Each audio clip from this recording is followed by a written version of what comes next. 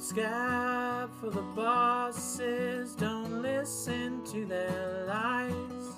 Us poor folks haven't got a chance unless we organize.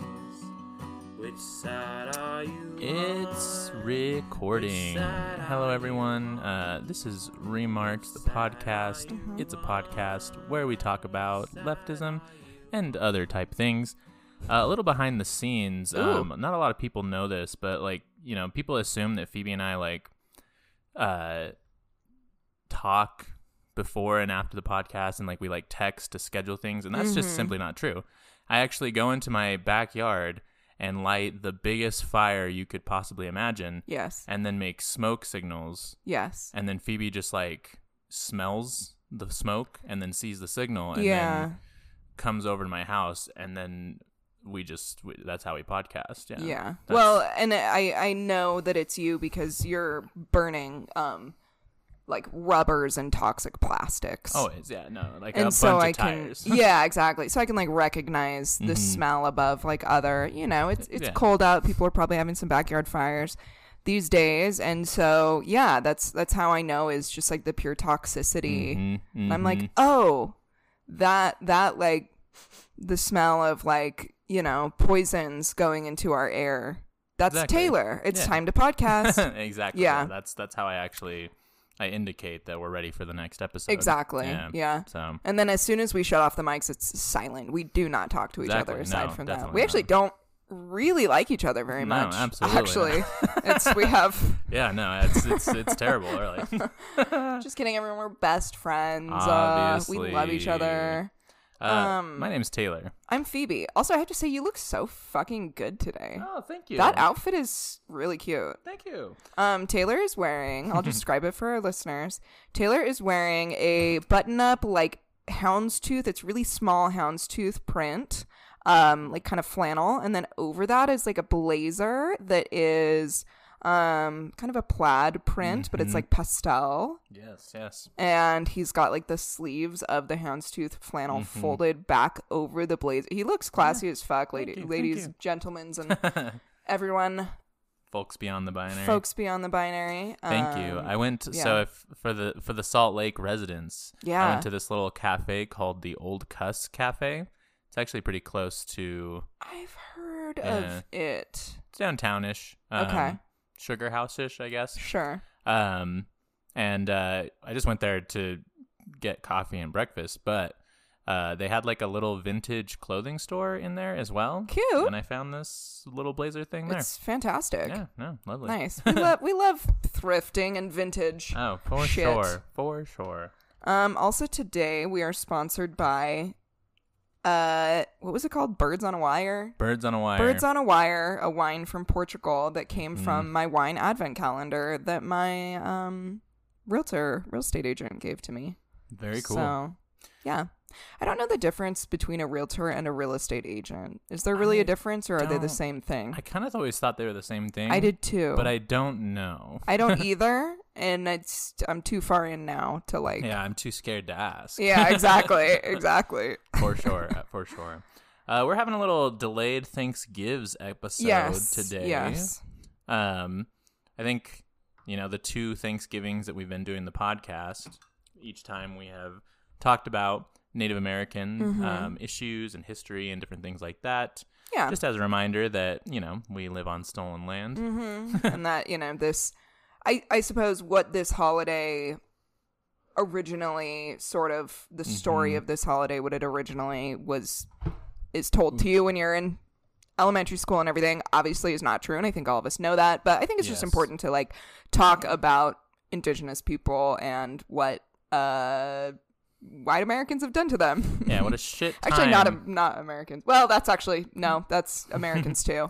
Actually, yeah, white Americans from just always, from just all the time. Just it's from never stopped being bad. Day one, it was not good. Yeah. But so we're gonna be talking a little bit, and it's gonna be sad. It will usual. be. Yes. But I am talking about the Trail of Tears. Yeah, so that's a really, really rough one. Really rough one. I guess, yeah, I mean, it's an old event. I don't know. I mean, trigger warnings for just white people being shitty Yeah. to natives. Yeah. So. Yeah. So around the early 1930s, it is estimated that about 125,000 native peoples lived in the areas of Georgia, Alabama, Tennessee, and Florida. The natives living there had ancestors who had been cultivating the land for centuries. However, by the end of the decade, very few natives remained. The U.S. government, working on behalf of white settlers who wanted to grow crops on the land occupied by the natives, forced thousands of them to take the deadly journey known as the Trail of Tears. And this is something I feel like they do somewhat teach you a little bit about in elementary school, but again, I felt we could all use a little refresher. Definitely. And it's, I think it's a bit sugar-coated. And it usually is. Like, I don't know, I don't remember really feeling the impact of it when I was in school, of like, which I understand wow. your children, but like... True. But still. I think the truth is important. Yeah. Oh, absolutely. Especially to our youth. And, I think one of the things they kind of leave out is that, like, it was very directly caused by, like, white people wanting to grow crops and get rich. Like, it's very much because of capitalism, you know? Yeah. That's not something that they always are the best about letting you know. So white people, being white people, decided that they didn't like how the Native Americans were running things and wanted to take the land that they had been cultivating and make it their own. Some early settlers, such as George Washington, believed that the way to, and heavy air quotes here, deal with the Indian problem was to civilize the natives, as they called it.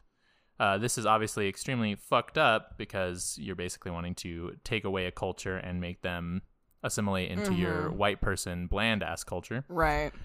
They wanted to... Which also, like the culture, it's funny the idea of civilized versus non-civilized because it's like what we were doing. I mean, first of all, slavery.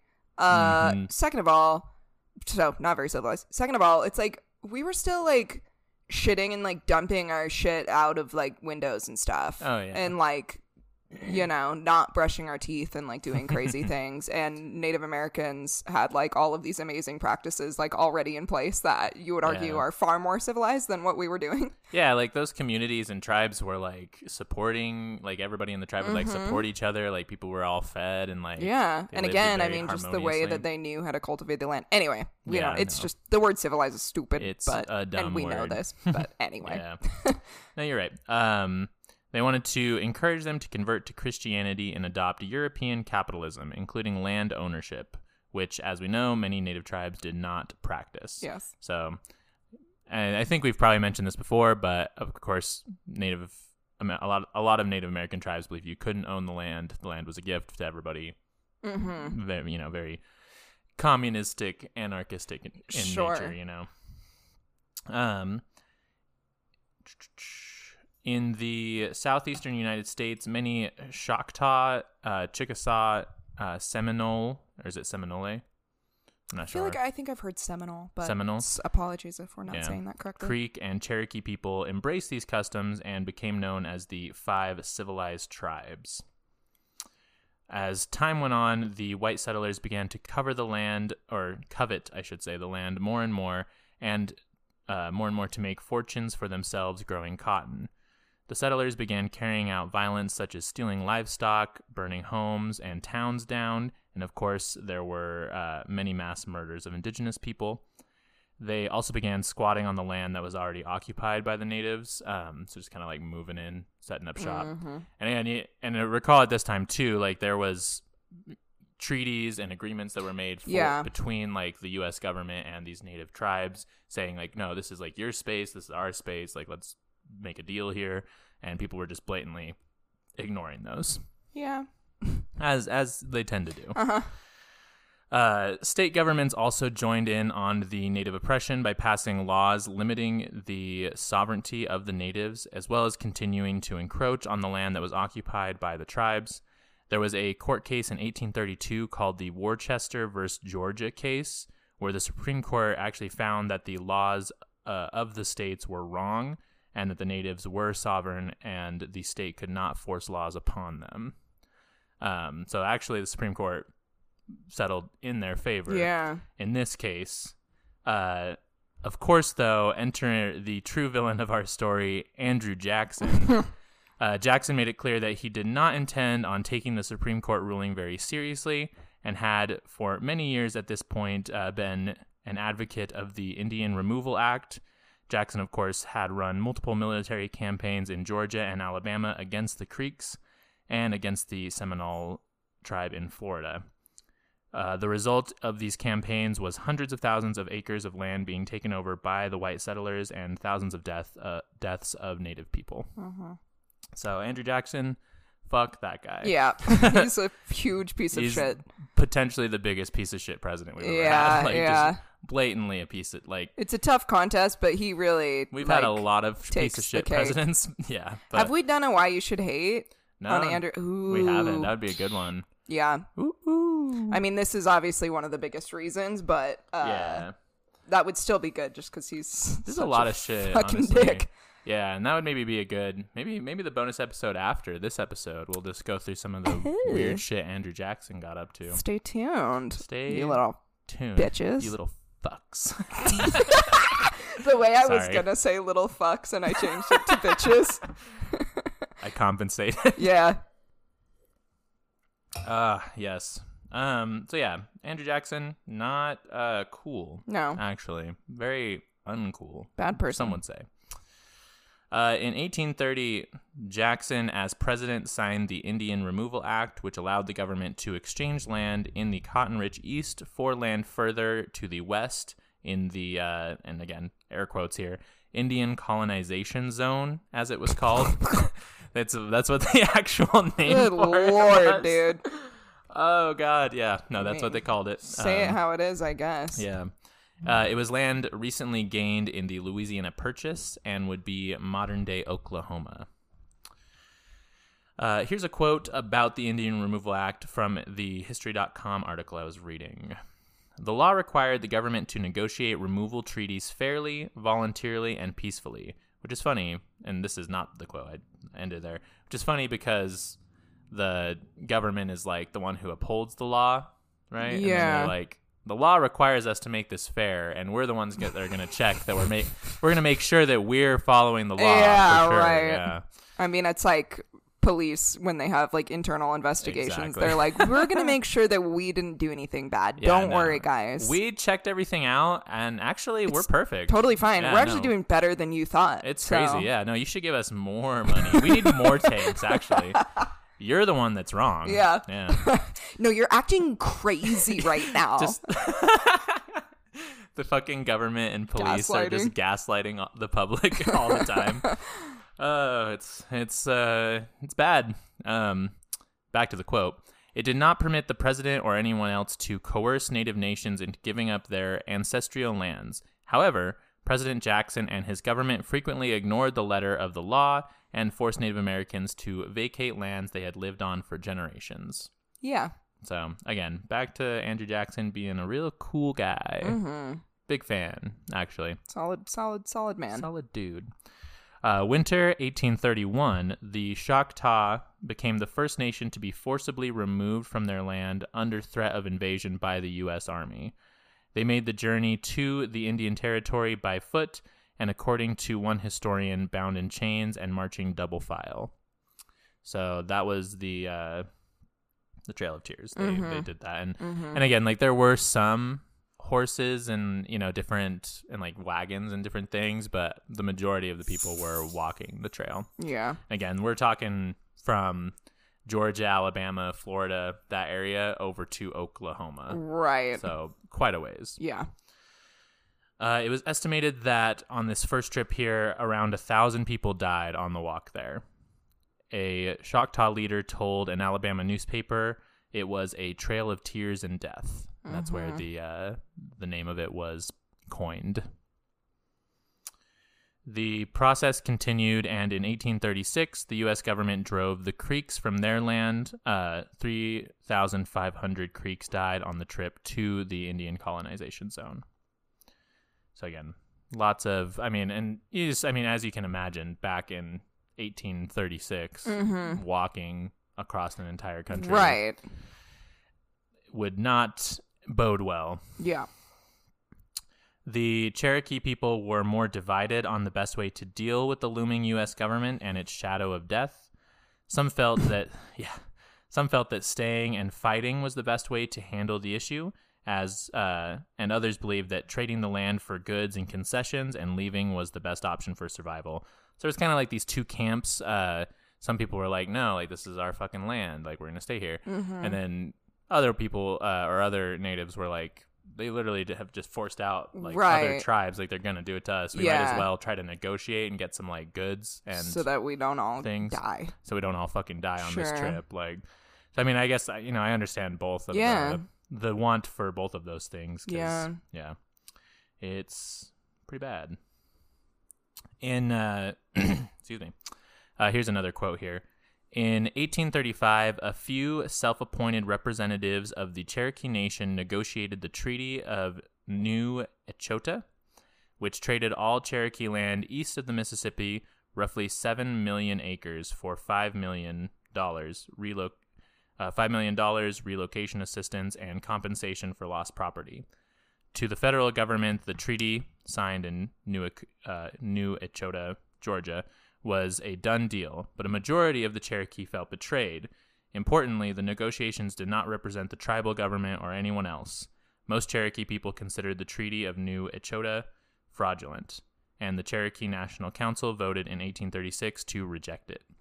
So it was like a couple of people from the camp that wanted to get the concessions and go that like made this treaty, but again, it wasn't like signed off by the entire tribal government or anything. Sure. But of course, again, to the U.S. government, we were like, all right, done deal. Let's get you out of here. Yep. And that was that. I don't have a witty ad transition. So. Yeah, I think that's fine. This seems like a bad time to make any silly jokes. Little jokes. Yeah, so, no. Come on, Phoebe, get with the jokes. What's not funny about all this? Why aren't you laughing? Yeah, no, this is hilarious content, right? Oh, man. Yeah. Well. But enjoy Anchor podcasts.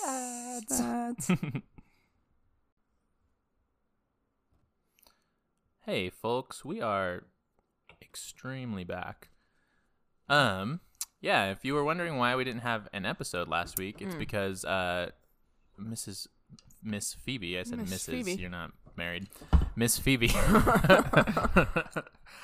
just purchased a home. I did. Congratulations. Thank you so much. Thank you. Yeah, it's crazy. I promise that I will use this power for good. Yeah. Meaning, for my people that know me personally, my doors are always open. I will actually literally be getting you all keys. So, oh, that's so cute. Yeah. So yeah, like if you need a fucking place to crash for free. If you need the home cooked meal, I likely have one in my fridge that you can eat. For sure. And yeah, and I want to figure out more ways to create positive impact with this. But yeah, I'm really excited about it. It's cool. It's nice to be, it's like land ownership is weird as a person who's against it. Although there is a difference between private property and personal property. If you're a true anarchist, you know this. Of course. But, I think that home ownership is a way to own something, how can I phrase this? It's like, I don't know, it gets you out of this perpetual cycle of just giving your money to real landowners, like to true landlords. This is like, cool, I don't have to do that anymore, and I can like provide free housing to my friends that need it if they do, Oh yeah, for sure. And yeah, there's definitely a difference. And also, again, when your also, who gives a shit? This is a really cool thing in my life, so everybody be nice to me. When your other alternative is again like living in like a rent situation where you're perpetually just giving money to someone else for free. Yeah. Basically, like they don't do anything and you just give them money. Yeah. It's like, yeah. And I know there's private landowners who are private landlords that are fine. Yes. Fine people. But, Listen. Yeah. To all the caveats, Yes. But yes, it's very exciting. So yeah, I was busy with all that, and we have been another huge just shout out to my beautiful friends and people in my life, because we busted our fucking asses this weekend, and we'll continue to bust our asses over the weekends, doing many updates and things, because this home is very old, and it shows. Needs a little work. Needs some a little zhuzhing. TLC, Yeah. But yeah, there's some, pretty atrocious carpets in there. Yeah. I'm glad we got all those out. Yeah, it's pretty much done. So not everything, the carpet part. Yeah. But things are coming along. Anyway, moral of the story is that's why we've been very busy, and as always, many apologies for late episodes. It's just the time of year too. It is the time of year. Yeah. It is. But Less free time. We're always here for you. We're not going anywhere. Of course. Yeah. So it's okay. It's fine. Relax, babe. Anyway. It's all good, girl. It's all good. It's all good. All right. Back to the Let's story. talk about this really sad thing. So, moving forward here, by 1838, only about 2,000 Cherokees had relocated to the new land. So the president, Martin Van Buren, sent in General Winfield Scott and 7,000 soldiers to speed up the process of them relocating. Doesn't sound good. No, I'm sure it wasn't. The men forced the natives out of their homes by bayonet point and looted their belongings. Because of course. And I'm sure there was a myriad of other crimes against humanity that were committed as well that we'll never have record of. Yeah. But, Most usually definitely. when the military goes and forces people out of their homes, it's not a nice exchange. Yeah. Yeah. So, starvation as well as disease ravished the Cherokee people along the Trail of Tears. It is estimated that 5,000 Cherokee people died while marching. Mm-hmm. And just a different time of year, and different people handle different things. This was the largest group to move over as well, so there was more people who passed away on the trail. By the end of the decade, tens of thousands of natives had been pushed off their land, and thousands had perished due to the trail and the militant racism of the white settlers. Though the federal government told the native peoples that the new land would remain untouched by settlers, as the greed of expansion pushed westward, the land promised to the natives shrunk year by year until in 1907, Oklahoma became a state, and the Indian colonization zone, as it was called, was considered to be completely gone. In 2020, there was a court decision that in some areas of Oklahoma, were still considered an Indian reservation. This left the state of Oklahoma from being able to prosecute crimes on this land, being that only the federal government and tribal law enforcement can do that on native land. Mm-hmm. Here's another quote. The Trail of Tears, actually a network of different routes, is over 5,000 miles long and covers 9 states: Alabama, Arkansas, Georgia, Illinois, Kentucky, Missouri, North Carolina, Oklahoma, and Tennessee. Today, the Trail of Tears National Historic Trail is run by the National Park Service, and portions of it are accessible on foot, by horse, and by bicycle or car. So you can actually go and, walk part of the Trail of Tears. As it was saying here, the Trail of Tears is 5,043 miles long, and over the course of 20 years, nearly 17 different tribes were brutalized and made to walk the trail. Many did not make it. And many did not make it for the sake of white settlers being able to make fortunes farming cotton and other crops on the free land once cared for by the native people. Remember this holiday season that America is fucking racist and a capitalist piece of shit government that cares more about money than the lives of thousands of people and the entire culture of a people, or multiple cultures of peoples that were here before us. Yeah. And it's pretty fucked up. It is. And it's just, I don't know. Again, I'm sure you probably learned about it in school, at least a little bit, or they mentioned it, but right. I feel like it's something that deserves more reflection than like a little square in a textbook. Exactly, Like, exactly. It's like, by the way, this horrible atrocity happened. We pushed, tens of thousands of people off of their land and made them relocate, and a ton of them died. Which, like, the entire idea of reservations in and of itself is just so fucking, like, ridiculous and offensive. Like, it's like, first of all, we're gonna come in, slaughter a bunch of your people, colonize the land that you were literally, like, living there, and then force you to live on, whatever, certain parts of this land that, mind you, are, like, not fertile. Because we took all the parts that were fertile so that we could, like, make money off of that. And then, even then, still gonna take more of that land that we agreed to give you. And then on top of that, we're gonna send, like, white Christian kids in to, like, do shit fucking with this to feel good about themselves or something. I don't know.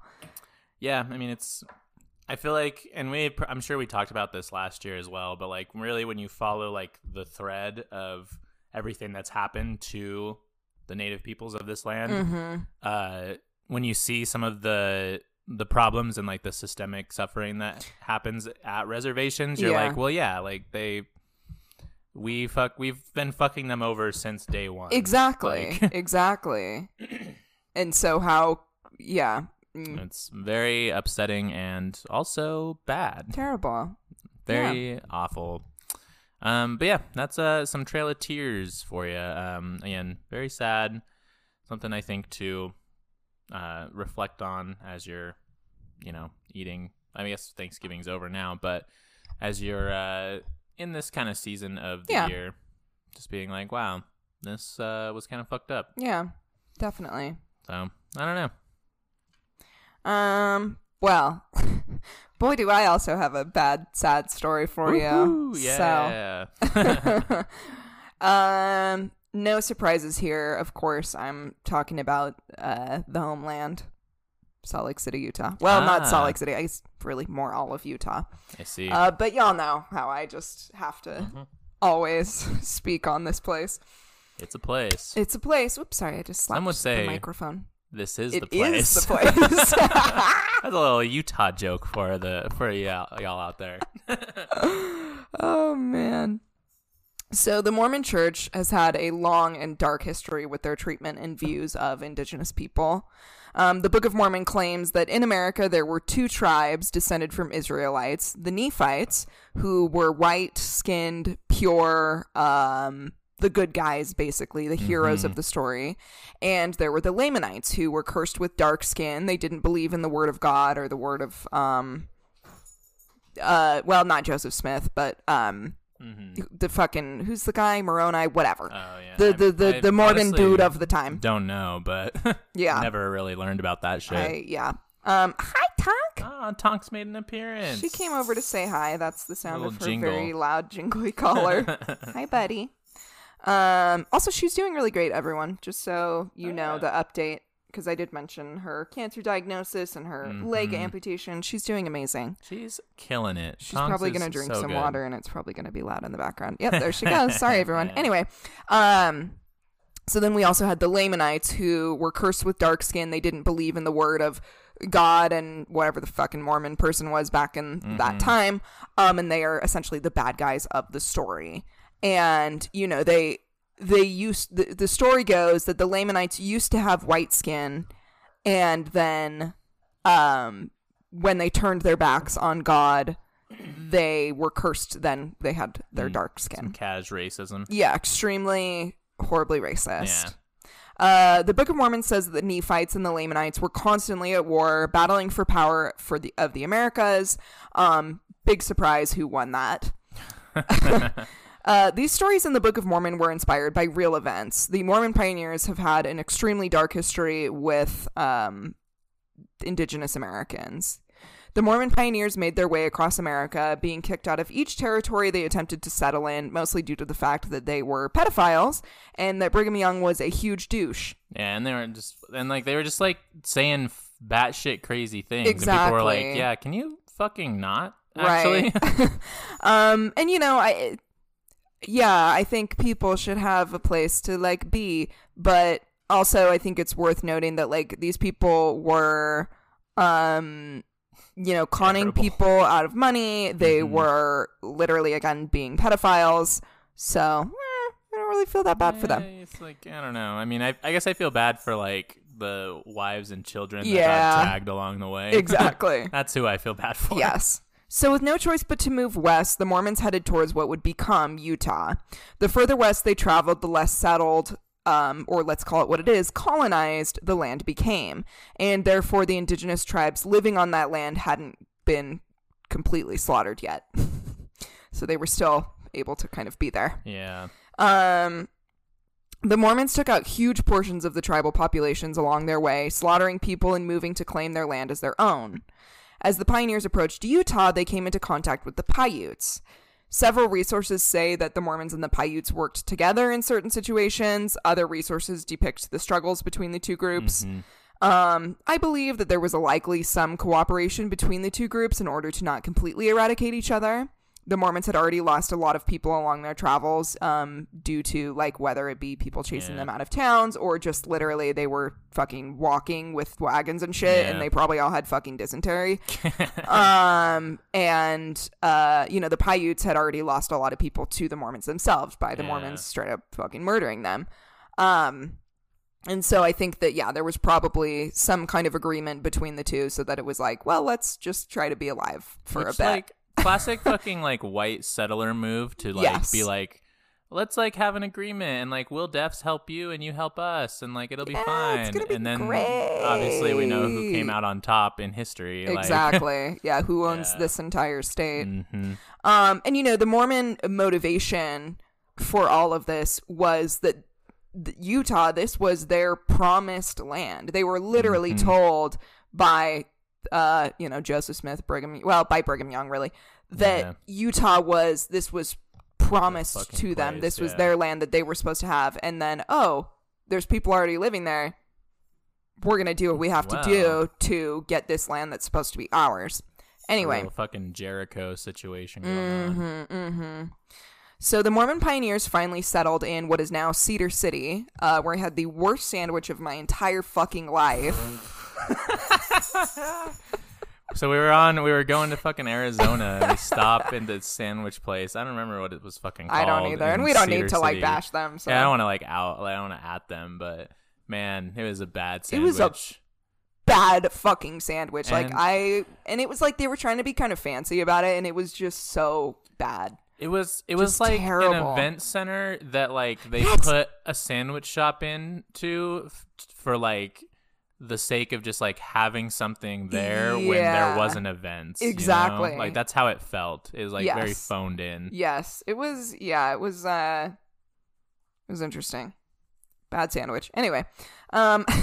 So the Mormons settled down in Cedar City. And then, you know, from there they kind of spread out their way to Salt Lake and all of that. Brigham Young was appointed governor of Utah, and immediately the Mormons began clashing with the government. Young was governing by the rules of Mormonism, which at the time included, at the worst, polygamy and blood atonement. Which I think I've talked a little bit about what this is, and I'm sure some of you know, but basically blood atonement means that anybody who goes against the word of God, which Mormon God, or anybody who spills secrets of the Mormons gets murdered. Damn. Yes. And, you know, at this time we had the idea of separation of church and state, which we discussed in previous episodes. For our astute listeners here, you'll know that that's actually not a real constitutional rule. There are certain protections that are like similar, but that wording does not actually exist. Anyway, just a fun little disestablishmentarianism, yes, as they say. But anyway, you know, we had this idea of the separation of church and state, and of course, Brigham Young on this land that he had finally settled and found a place for his people was not going to abide by the laws of the United States. He was going to control everything by the laws of Mormonism. And it wasn't even like a cool not abiding by the laws. It was like a making shittier laws. Yeah, like everything was way worse and really bad for women and children specifically. Oh, it's good. It's fun. Great. I love living here. On top of this, Young and the other devout Mormons had basically chased any non-believers out of the state due to, again, their strict rules and their violence toward non-members. During a speech to Congress, federal judge John Cradlebaugh spoke out against the Mormons, which he was a big-time Mormon hater. It's Hell yeah. kind of hilarious. It's funny. He said, quote, "The mind of one man permeates the whole mass of the people and subjects to its unrelenting tyranny the souls and bodies of all. It reigns supreme in church and state, in morals, and even in the minutest domestic and social arrangements. Brigham's house is at once tabernacle, capital, and harem, and Brigham himself is king, priest, lawgiver, and chief polygamist." Damn, go off. Mother. John. So, yeah, I mean, which kind of still describes this place. Yeah, I mean, pretty accurate for whatever the fuck the prophet, like whoever the fuck the prophet is, you know? Yeah. And I don't really follow the Mormons because they fucking hate them. Why would we? Yeah. Just really, like, I don't know, it, like, bothers me. Makes so my I just skin crawl. try to block it all out. Yeah. So the tensions between the federal government and the Mormons rose higher and higher, and stories that the government was coming to put an end to the Mormons began to trickle through the people of Cedar City. This kind of rhetoric was used later as well with the FLDS leaders in like the 80s and everything, with the Rulon Jeffs and all that. They would say that the end of days was coming via government raids, and all faithful FLDS members would be killed.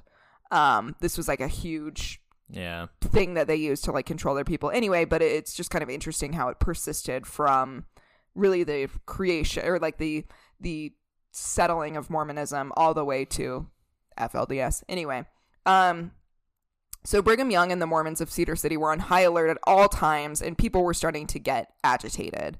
And Brigham Young said in a speech to his people, quote, "Any president of the United States who lifts his finger against these people shall die an untimely death and go to hell."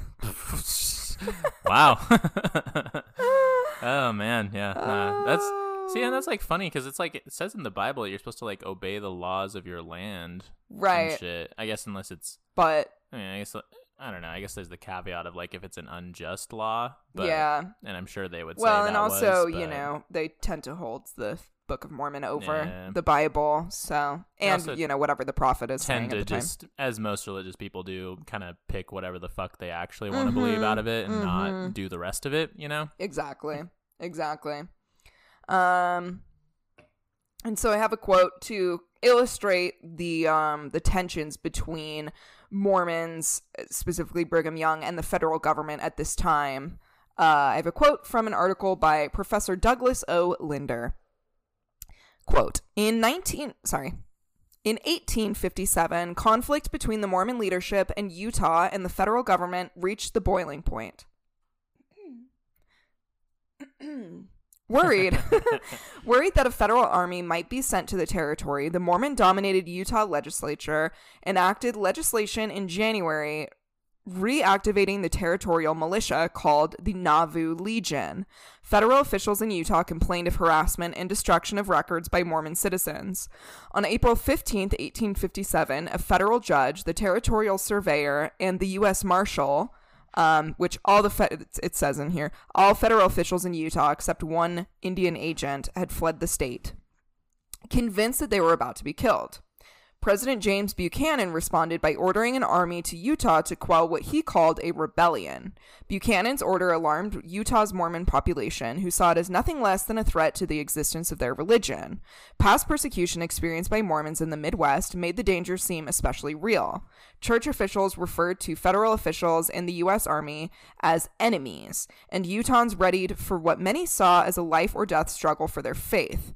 Young embarked on an effort to rally Indian support for the Mormon cause, support that he saw as potentially critical in the battle to come. So, what's happening here is the Mormons have this militia, this army basically, called the Nauvoo Legion, which it's giving, what is the Scientology one called? Oh, fuck. like the I don't sea know. people or whatever. Fuck. Yeah, Anyway, like the weird like navy they have. yeah. So they have their own militia, which like it kind of makes sense at the time. It's like kind of Wild West times. No but fucking anyway. shade on militias. Like I'm all about it. Yes, But however, not if they're not this one. this one. And so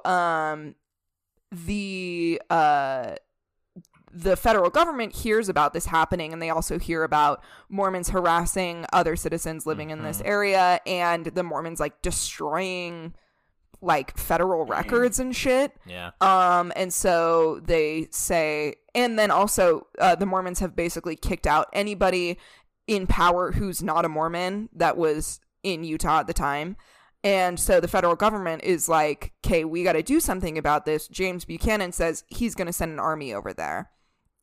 And so then the church starts preaching that the U.S. Army is their enemies. They're coming to kill everyone. Like the end of days is coming. We are literally going to be killed over our faith kind of thing. Yeah. It's time to, Fight, yeah. Exactly. And so these tensions and this paranoia are what led to the tragic and brutal event on September 11th, known now as the Mountain Meadows Massacre. Which also, it's just really funny when like dates like that kind of match up large dates in history. Anyway, it just kind of, I was like, September 11th. So a group of families emigrating from Arkansas to California was making their way toward the now Mormon territory of southern Utah, planning to pass through southern Utah on their way to California. It's a very common thing at this time, kind of gold rushy type vibes. Hey, folks, get yourself some gold. What was the Oregon Trail? Yes, but not the Great Recession. The Great Depression. Yeah. A lot of people were traveling over to California because things seemed more promising over there, which they kind of really weren't, but anywho. The Great California Gold Rush. Exactly. So this group of families is coming from Arkansas to California. They are going through southern Utah, and obviously this area has been colonized by the Mormons at this point, and they are insanely territorial. News of these travelers reached the Mormon settlers, and chaos erupted because just 2 weeks prior to this group's exodus towards Utah, the beloved Mormon prophet Parley Pratt had been murdered in Arkansas. And so rumors spread throughout the community that this group had participated in the murder, or pieces of this group. They had somehow been involved with this murder somehow. I see. And so Brigham Young met with Paiute leaders, and he warned, quote unquote, them of this incoming party, weaving stories to convince the Paiutes that these people were against them and that they wouldn't be kind, quote, quote, quote, quote, to them as the Mormons had. Which obviously the Mormons have been terrible to them, but as we kind of said, they had reached a bit of like an agreement with each other. And so basically Brigham Young went to the Paiutes and he said, these people totally fucking hate you. They're going to slaughter you. They suck, whatever. You guys need to like really watch out because this group from Arkansas is going to like fuck your shit up. And so, as the group known as the Francher Party approached southern Utah, leaders in the Nauvoo Legion sent their interpreter, this man who I guess spoke the language of the Paiutes. I'm sure not great, but anyway, sent their interpreter to the Paiutes in order to, quote, stir them up, trying basically to convince them to do the Mormons' dirty work for them, telling them whatever stories they thought would convince the Paiutes to quote, kill part or all of the Francher Party. And I also don't have a cute ad transition. Yeah. Because this is all just sad and bad. Good. It's great. Yes. Love it. But I figured we'll break before we get into the most horrible-ish pieces of this. A little breather before we get into the real sad the stuff. nitty-gritty. So you know what, listeners? Take a break. Yeah. Go into your backyard and burn a bunch of toxic waste and rubber. Like, any like leftover plastic that you just have from I'm sure like styrofoam. Styrofoam is a great one. It's a good one. Plastic that you probably had like your little pies and shit in. The best thing to do is just take that all into the outside air And you don't even need to like make a fire pit or anything. Just throw it on your front lawn. Yeah. Kerosene, strike a match, throw it on the pile, and burn that toxic waste. Yeah. And I am woke, and yes. I mean woke in the actual woke sense. mob, liberal. Yeah, and I'm not that. I'm a truther, so I believe I believe science is lying to you. They want you to think that that's bad for the environment. No, exactly. But that's actually good. The planet needs like it's the air's too clean. No, you need exactly. to dirty it up some more. Well, and the thing is like plastic is this modern invention, and all modern things are good, and so we're actually purifying the air by letting the like natural oils of the plastic into the air. When that smoke comes out a beautiful like yellow gray color, you're doing it right. Yeah. When it looks like it would hurt to breathe in, that means that the planet loves it. That's the good. Yeah, that's the good shit. stuff. Yeah. Oh, for sure. So don't listen to scientists. They're Never. Lying. Of course. Yeah, absolutely. This is a good bit. I like it. Yeah. Anyway. Hello. Damn. We are here. Back. It is back. Baby got back. Mm-hmm. Indeed. And yeah. No, I was so I just went to the bathroom and I was looking at my fit, and I feel like I'm giving like heavy college professor. Yes. But like hip college professor, like college professor that like just became a college professor, like doesn't have tenure yet, Exactly. No, that's exactly. That's what I'm you going give for. that a lot. Actually, thank you. I would say. Yeah. Pseudo intellectual. Hey, there's nothing pseudo about it, my friend. Thank you. I appreciate it. Oh man. Well, let's talk about this bad thing some more. Getting into the good bad stuff. The good bad stuff. Mm-hmm. That juicy, terrible, succulent, bad stuff. Yes. Crimes against humanity.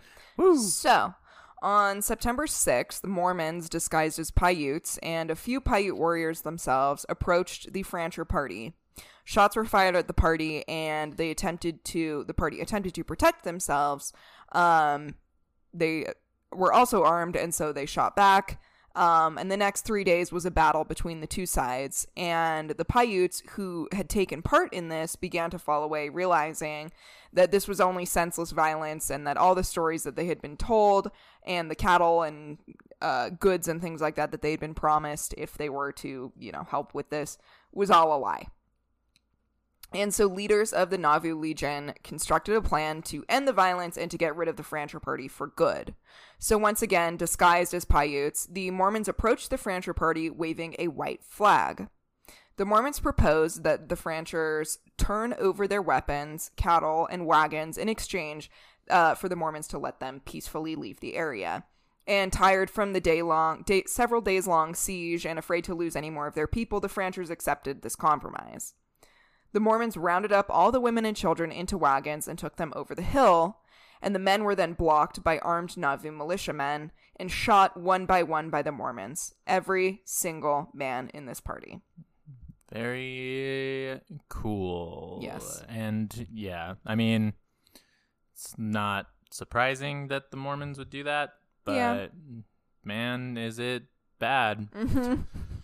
The women and children over the hill were then taken out of the wagons and slaughtered, killing every single woman and child save for about 17 or 18 children who Nauvoo leaders believed were, quote, too young to tell tales. And I have another quote from I believe this was from that same article by, sorry, what is his name really quick? Professor Douglas O. Linder, about this experience. The Quote, whole thing. Nancy Huff, 4 years old at the time of the massacre, later remembered the horror. I saw my mother shot in the forehead and fall dead. The women and children screamed and clung together. Some of the women begged the assassins after they... Some of the young women begged the assassins after they run out on us not to kill them, but they had no mercy on them, clubbing their guns and beating out their brains. Jesus Christ. Yeah, it's very bad. That's fucking terrible. There was also a quote that said, I just want to find it because it's terrible. Oh, yes. There was another quote from, I don't know who, describing this that said that the killing went on amidst, quote, hideous demon-like yells. Oh, God. Yeah. Religion, baby. Mm-hmm. Love thy neighbor. Yes. So by the end of this, the Mormons had killed 120 men, women, and children, leaving only members under 7 years old to be dispersed and claimed by Mormon families. And again, this was like 17 to 18 kids who were under 7. Did it say how many people were in the party to begin with? I think it was 140? Jeez, so 120 people, give or take, getting murdered. Yeah, they did murder. I mean, 120, massacred, give or take. as the name says. It was indeed a massacre. Yes. And so the scene was described by one of the Mormons who was involved in this whole thing. Quote, the bodies of men, women, and children had been stripped entirely naked, making the scene one of the most loathsome and ghastly that can be imagined. So when Brigham Young was informed of all that had been transpired at Mountain Meadows, which come to find out later, he knew he was an integral part of like planning this entire thing. So like this giving the orders, this was not a secret or a surprise to him. Maybe parts of it, but he knew. It's like when people argue that like Hitler didn't know what was going on. Right. It's like yeah, he didn't know what was going on. All right. Fucking dumb. Yes. So, but I guess, whenever he received the full report, whatever, his biggest fear was of the already crumbling reputation of the Mormons, that this would like ruin them even further. And of the massacre itself, he said, quote, I asked the Lord if it was all right for the deed to be done, to take away the vision of the deed from my mind, and the Lord did so, and I feel first rate. It is all right. The only fear I have is from traitors. Oh, God. So it was like, God said that it was chill that we did that. God said it was like actually really fine. No one should actually feel bad at all. Like, you're so good. It's crazy. Yeah, it's like it's fine, it's dude. Totally like, chill. Yeah. No, it was totally justified to fake surrender and then murder 120 people, including children. I know they didn't have like any like the fucking Geneva Convention shit back then, but that is like a war crime. Like you can't murder people who are surrendering like in modern war is like a war crime. Yes, absolutely. Yes, it's actually very a fucked war up crime. thing to do. Extremely. Yeah. The leaders in the church worked quickly to create a story that would alleviate the Mormons of all responsibility in the massacre. And John Lee, who was a prominent member of the Nauvoo Legion, he was one of the people who had blocked the men in so that they couldn't go save their women and children. He had participated in the massacre himself. He wrote up a falsified report of the massacre claiming that it was the Paiutes who had carried out the murders by themselves, and that was prompted by the mistreatment that they had received from the Francher party. In Brigham Young's report to officials, he said, quote, and sorry, before I get into this, also I just want to say, and this goes for Taylor as well, anytime that we're using the term Indians, it's quoting from something. Yeah. And I know there's like discourse back and forth. Sure. Because I know there are some tribes who do prefer to go by like American Indians, is how they like will refer to themselves. Native American is just kind of like a generalized term. Yeah. But yeah, usually when we say Indian, it's because the reports say that. I Exactly. try to stick with like indigenous or native people. Totally. Same. Yeah. Anywho, so Brigham Young's report to officials, he said, quote, Captain Francher and co. fell victims to the Indians' wrath near Mountain Meadows. Lamentable as the case truly is, it is the only natural consequences of the fatal policy which treats Indians like wolves or other ferocious beasts. So, obviously here he is blaming everything on the Paiutes and saying that they did this because, you know, Native Americans aren't regarded very highly, which it's like, oh, well, yeah, Brigham, you think? Anyway. Yeah. So the only person who ever faced any consequences for this massacre was John Lee. He went through a whole trial and everything, and he ended up being the only person who ever served any sort of jail time for this Oh, yeah, I mean, I don't insane know. massacre. Like, I mean, yeah, I don't know. Like, that's not surprising, I guess, because the Mormon, like, they controlled the area. Exactly, basically. that's like, the thing. There's, yeah. I don't know. And then, of course, you know, we could argue that the other people who did face consequences for this was the Paiutes, who shouldered the blame of this massacre for decades. The Mormon Church attempted to cover this up for literally for decades and never owned up to it until really about 2007 was when they came out and said what happened. Well, and even then they didn't really say. Yeah. So I'll end off with end off with a quote from an article from the Smithsonian about this. So, quote, on April 20th, 1961, a joint council was held with the First Presidency and the Council of 12 Apostles of the Church of Jesus Christ of Latter-day Saints, such a long name. After considering all facts available, the church authorized reinstatement to membership and former blessings to John D. Lee, who is the man who was the only one to face consequences for any of this. And so they're saying that they were reinstating him into the church and giving him blessings as a member. Very cool. That's good. The reinstatement puzzled many. No shit. But 4 decades later, the church claimed full responsibility for the incident that led to Lee's execution. At a memorial ceremony on September 11th, 2007, the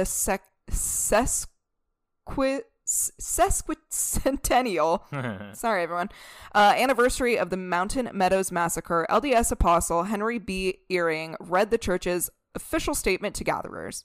We express profound regret for the massacre carried out in this valley 150 years ago today, and for the undue and untold suffering experienced by the victims and then by their relatives to the present time. A separate expression of regret is owed to the Paiute people, who have unjustly borne for too long the principal blame of what occurred during the massacre. Although the extent of their involvement is disputed, it is believed they would not have participated without the direction and stimulus provided by local church leaders and members.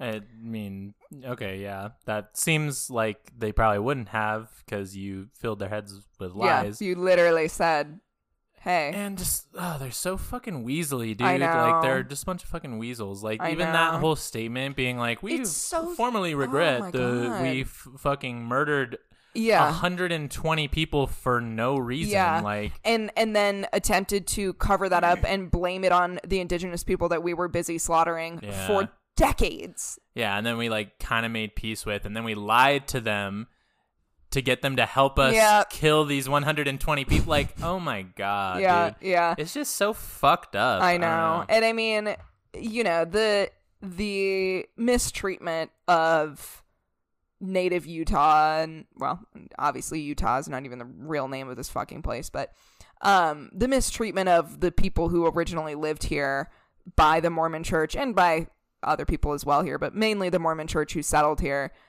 Just, I mean, it goes on and on. It's like, this is one example of, like, a large, extremely shitty thing that they did, aside from also the murders of the Paiute and other tribes themselves. And then it's like it's not like it ended there. Like, the Mormon Church is still, you've done multiple episodes on how they're still fucking atrocious. Yes, They have consistently been fucking dog shit the entire time they've existed. Exactly. Like, they're fucking a terrible organization. And to native people specifically. And I think it's worth, like, stating that the reason why, or I guess one of the many reasons why it is that way, is because their doctrine and the prophet at the time was telling people that these are accursed people. Yeah. These are, these people are cursed because they're going against God, and therefore, they don't deserve to have the land that they're on. They don't matter as much, so it's okay to slaughter millions of them. I mean, what was it, like the 1970s that black people could even hold the priesthood in the LDS Church? It's I like believe this was a persistent, and is, I'm sure, to and this continues day, to be, yeah, like an issue with this fucking church. Like, yes. I don't know. And so to end off here, just to really illustrate how long this has persisted, so in the original text of the Book of Mormon, it talks about, as I was stating earlier, the Nephites and the Lamanites. The Lamanites were cursed with their dark skin. Well, it was also said that if the Lamanites then decided to join the Church of Jesus Christ of Latter-day Saints, that they would be purified and rectified through that, and that they would become, quote, white and delightsome. Ah, good. Referring to their skin would turn back, quote unquote, white, if they decided to fucking become LDS. Very cool. And this wording, this prophecy as they call it, did not change until the 80s, when they changed the wording to pure and delightsome. Ah, very fun. Which doesn't make it better. No, at all. Because it's the same. Yeah, we know what you meant. Yeah. So, but yeah, just to illustrate how far this persists, and obviously there's still shit going on, but there you go. Yeah, I mean, it's definitely, it exists, and Mormon people are still not. The organization of Mormonism is still incredibly racist. Exactly. And, I think probably at this point less so towards Native people. Yeah. It's definitely kind of shifted to black people, but still. And not even that, but I mean, just the idea of like the missionaries and their little white savior complex. Their form of colonization that they're doing now. It's very good. Yes. Very fun. Again, as I always do, I will suggest a TV show to watch, which is Under the Banner of Heaven. There is a part in that talks about the Mountain Meadow Massacre and just like the relationship between Mormons and Paiutes. One of the like main characters, and it's a true story. So one of the like main characters in it is a police detective who is Paiute, and he's talking with the guy who's also a police detective who's Mormon, who's like struggling with his faith because of all the shit that he's finding out about the Mormon church through this murder that happens. Anyway, but they tell the story of the Mountain Meadow Massacre, and they talk about the relationship between Paiutes and Mormons. And anyway, it's a good resource. It's an interesting show. Yeah, I've heard lots of good things about it. It's great. I have also It's great. not seen it because I'm terrible at watching we know. television shows. But I'm going to start the OA soon with our little group of friends. So which is a beautiful show about so many things. A lot of things, I'm sure, but I am excited to do that. Yeah. I have to have my friends hold me at gunpoint to make me watch TV shows. Exactly. But yeah, if you want something that can kind of help illustrate like just... not just with the Native people, but just general atrocities of the Mormon Church. Under the Banner of Heaven is a great one. Grizzle. And I believe I also plugged the Pray, Keep Sweet, and Obey. Oh yeah, which is about the FLDS church. And not this so much. But anyway, just if you want some truths about Mormonism, there you go. Those are some resources. So trar. So the end. The end. Super sad now. Very fun, very good stuff. Always. America, great place. Yeah. Love it. Land of the free, best country in the world, really. Yeah. No problems. No problems. Yeah. Clean record, really. Truly. Yeah, but if you want to follow us on Twitter, it's @RemarksPod. You can leave us a review on Apple Podcasts if you like what you hear, if you've gained any knowledge from our podcast. Knowledge. Please do that. It, of course, helps us. Yes. get to more people and tell some of the stories that you didn't learn in fucking school. Exactly. And you can check out my personal music. It is Taylor Lacey on all the streaming services. If you'd like to listen to some songs that are about revolution and stuff. And Phoebe. You can follow our Instagram and look at pictures pertaining to these episodes at Remarks Podcast. If you feel like you want to follow our TikTok, that's extremely inactive. I'm not young enough to know how to use TikTok. We need like a social media manager. I really do. It's just it's hard to navigate. Anyway, not to like sound like the most boomer of people, but anyway, you can also do that if you want. It's at Remarks Podcast. Sorry everyone. You also should check out all of the other beautiful podcasts from our lovely people on Circle Pit Radio Network. Whoop, whoop. There's some awesome shit on there, and they're great. Yeah. Yeah. We have one of our fellow or network cohorts, I don't know. Sure. Wrecked is doing a live show in Salt Lake Yes. City on December 11th. At the Beehive. So if Yes. you'd like to come, and Phoebe and I will be making an appearance. Mm-hmm. So you can definitely, if you're in the area, come to that, which would be really cool. Yes. Come hang out, support our network pals. Should be fun. funny. Yeah, as Taylor said, we'll be making a little cameo. Taylor's gonna play some songs. So yeah, if you're in our local area, come hang out and do that. It'd be cool. It'd be rad to see you. It would be. It's their 100th episode live for Wrecked Podcast. Truly, which is so exciting for them. It is very exciting. Can't wait to get to our 100th episode. Oh, we're and getting do something there. crazy ourselves. Crazy shit. Honestly, when we start having live shows, y'all better be there. Oh, finger guns. Finger guns to the mic. Yeah, because they're gonna be great. Me and Taylor are gonna plan the shit out of them and make them. Yeah. It's Yeah, gonna be good. real. Productions. Yes, big productions. Production. Also, huge thank you to our patrons. We have Tere Soltero, We have Andrew Vess Emily Doran. and Justin Vess. Thank y'all Whoop, whoop. so much. We love you. We're about to record a bonus episode for you right now, Absolutely. and I think that covers it. that's it. Hell yeah. Yay. I thought I had something cute and clever to say, but I don't. Bitches. Bitches. Go get some bitches, everyone. True. And remember to burn all that toxin. Yes, all burn those toxins. that plastic. Get Yeah. that into the air, because if you don't, it's gonna be bad.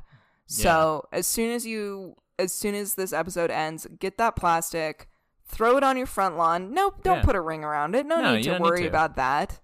Fire is good for the the environment. earth, the world. and like, okay, like everybody complains that it's cold in at least where we Yeah. live. So it's like, okay, well, Light some fires. your fucking house Burn on some fire. It'll plastic. be warm. It'll be hella warm if you light your house on fire. Exactly. Like, I'm tired of hearing complaints, True, yeah. Modern problems require modern solutions. Exactly. As Beautifully said. new secondary podcast character Eden said. Yes. Once. Oh yeah, we do. Have we even spoken about? I don't think so. Yeah. Oh, mysterious side character Eden. Yeah. Hey, Hey. what's that? All right, folks, that's it. We're gonna leave now. We've postulated enough. Okay. Well, thanks for listening. I almost forgot to shut this down. Thanks for listening, and K love love you. you. Bye.